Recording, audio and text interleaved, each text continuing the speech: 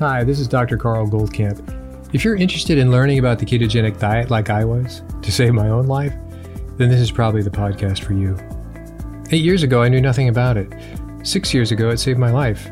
3 years ago, I started researching and talking with some of the authorities in the field and attending medical conferences about this to understand why and how keto so dramatically changed my and my wife's Judy's lives. The purpose of this podcast is to share our journey of discoveries with you in understanding how keto is so effective in improving so many different conditions, from obesity, epilepsy, diabetes, infertility, MS, Alzheimer's, heart disease, to name a few. So take a step away from all the hype you've probably heard and roll up your sleeves with me and join me weekly to explore this living miracle that anyone can access. We'll talk science, we'll talk food. We'll explore its history and evolution to today, which is that the sheer wonder of the ketogenic way of eating has changed untold number of lives, unlike anything before it. And in case I forget to mention it, please join our Facebook group, Keto Naturopath. So have you ever wondered when marketing is actually more lying by omission than being effective and telling you something you need to know? Why do I say this? Well, I'll tell you exactly why and apply it to uric acid. And I've been spending the last couple of months reading lots of research papers.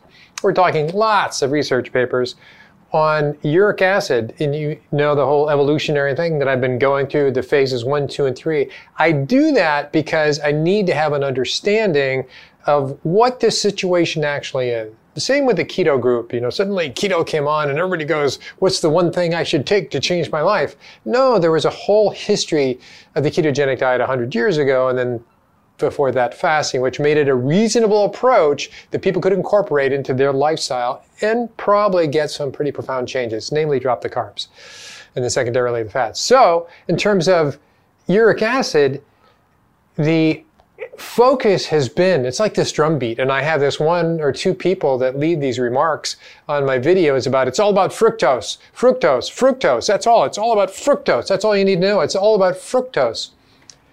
Well, fructose is a big player. And so anyway, after probably well over 100 papers that I've read, and I go back and I check my own lab data, as you've seen, and maybe on the video of this particular topic, I'll go into it.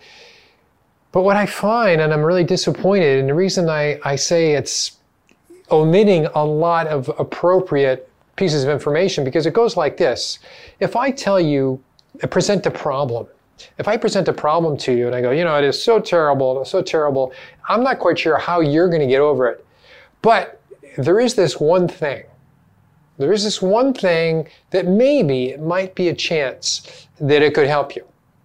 And when I tell this story, I've omitted various other contributing, perhaps alternative solutions to make it seem like this one thing that maybe might work, but might have side effects. Maybe though, you're so willing to try it because I've told you the story of how bad the situation is, and then saying, and you have this situation, and here, would you like some help?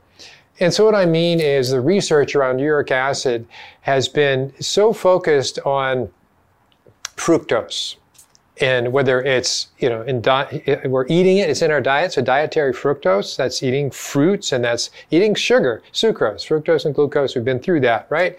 So that's in your diet, and that has increased over the last 70 years, and that has been the driver of you creating purines, which gives you elevated uric acid. So now you have other things, then that's on the liver, and the liver depletes the potassium, the phosphate, and that drives up the purines. Okay, so that's the fructose that you're eating does that.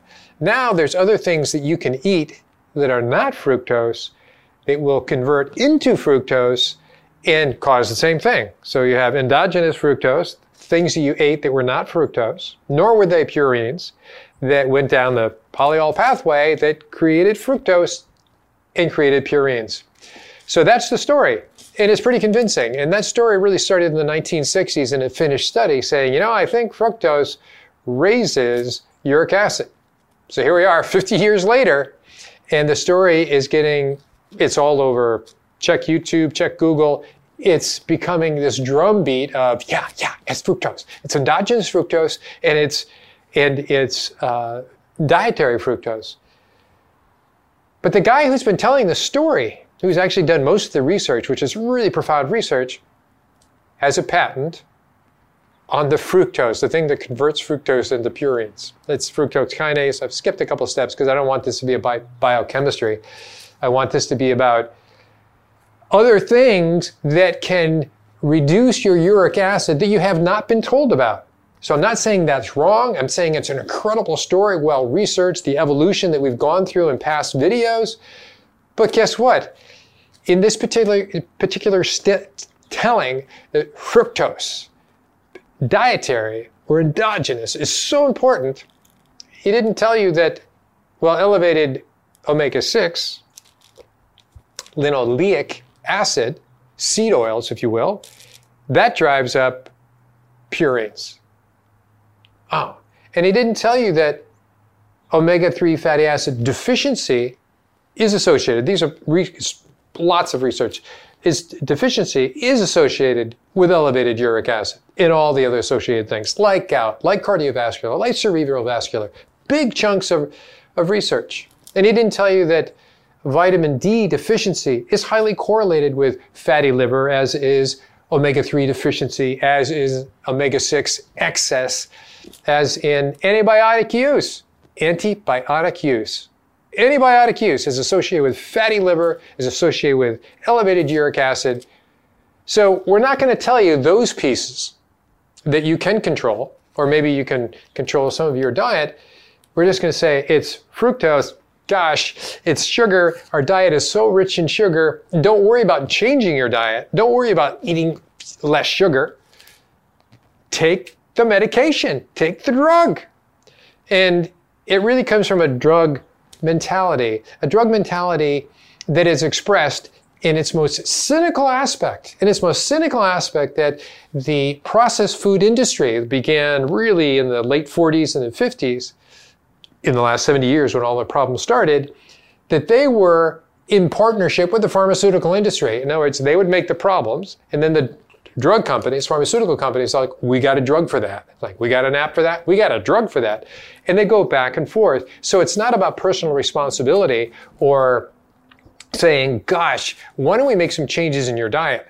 Alcohol was another one that clearly is one of those things that drives up the endogenous fructose, that drives up the endogenous purine production, and all the other problems that I've already named, the obesity, diabetes, the dementia, the Alzheimer's, the cardiovascular, you got it. It's the same thing. These are other factors that are very addressable, but the problem is, these are the factors that fall onto either personal responsibility or us collectively saying processed foods is bad news and we need to change that industry. So instead of saying, hey, we need to change that industry and here's what the research says, we're saying, hey, don't worry about that. We got a drug for you, maybe two. And this model comes off of back in the 60s when allopurinol was invented in the late 60s. And the guy who made a ton of money, he got his patent, and he got a Nobel Prize. That's a pretty sweet deal, all in all, wouldn't you say? Well, now what they're saying, well, people who take allopurinol, yes, it does have its side effects of acute kidney toxicity and acute liver toxicity, but they say that's rare, but it's well documented. It can't be that rare. And if you couple that with another drug called an ACE inhibitor, well, there you go. We can help you step away from metabolic syndrome and fatty liver, but we give you other issues. So my cynicism here, right up front, is that the story is wonderful and the research is incentivized by the idea you have a patent, and it's actually a number of patents, and I'll get into those details into the video that is coupled with this in the YouTube series. But the idea is personal responsibility is really there are other ways that we can address elevated uric acid. Yes, some of it's dietarily, but changing the things that we eat that create the endogenous aspect. That's part of our responsibility too. I've already named them.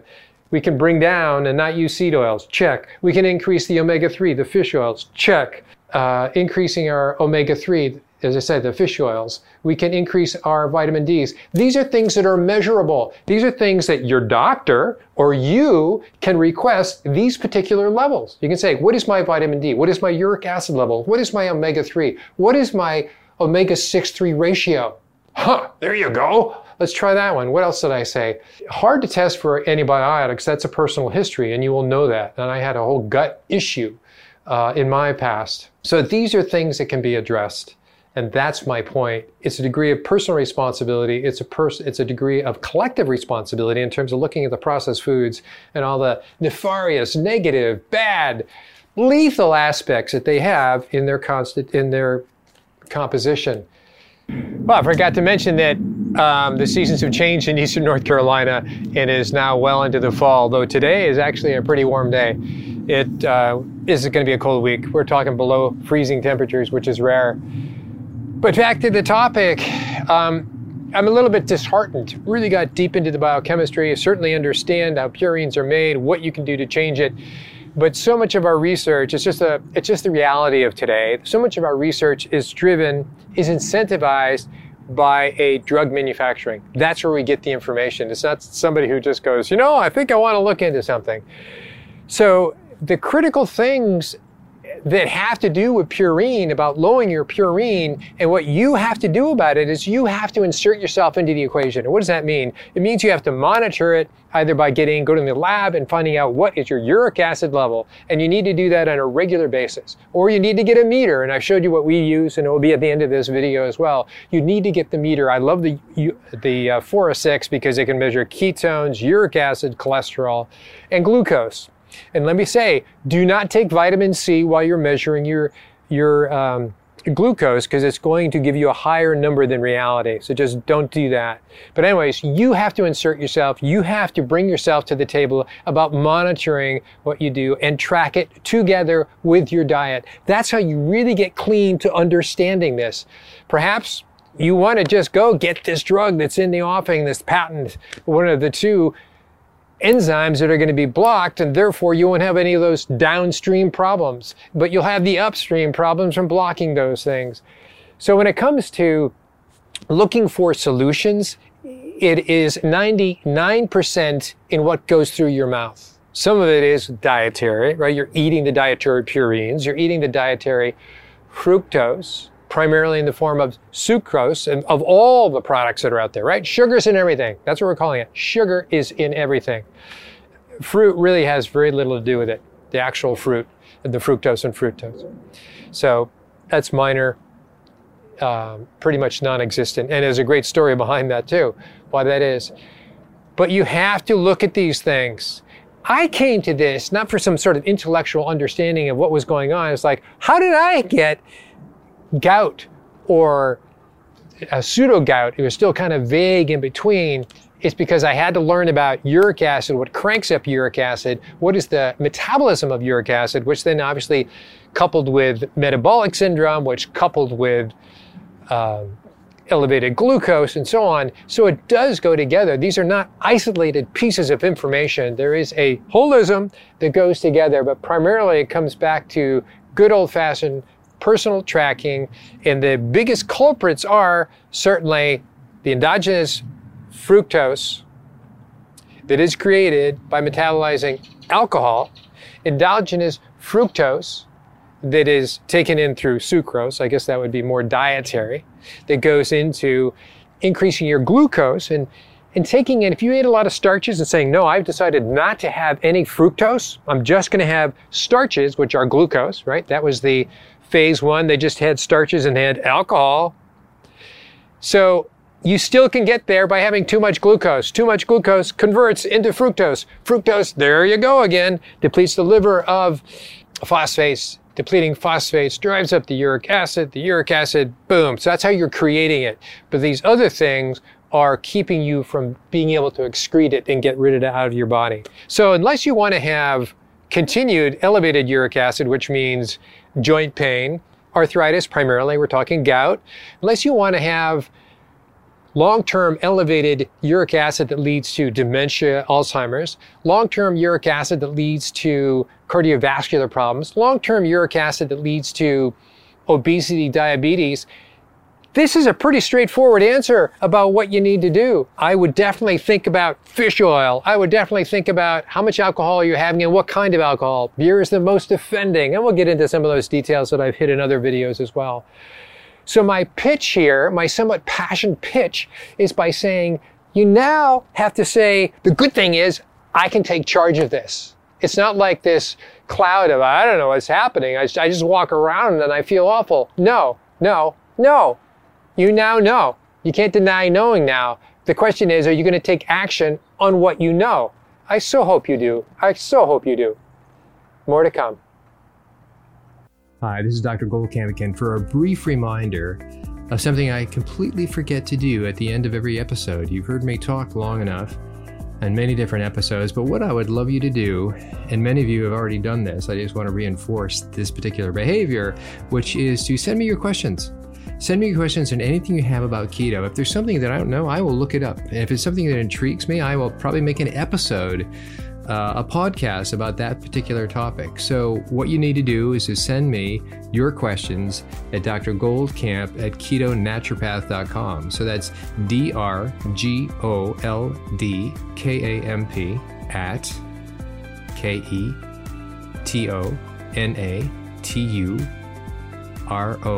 at KETONATUROPATH.com. Dr. Goldkamp at ketonaturopath.com. Feel free to join our Facebook group, which is also ketonaturopath.com. That's been growing lately. You also have to answer a questionnaire should you choose to join. And I don't ask for your email. I ask that you follow our terms. I try to avoid advertising and the obvious interruptions of just a good Facebook group. So, hope to see you at one place or other. Please send me your questions and look forward to talking to you and getting to know you. Take care.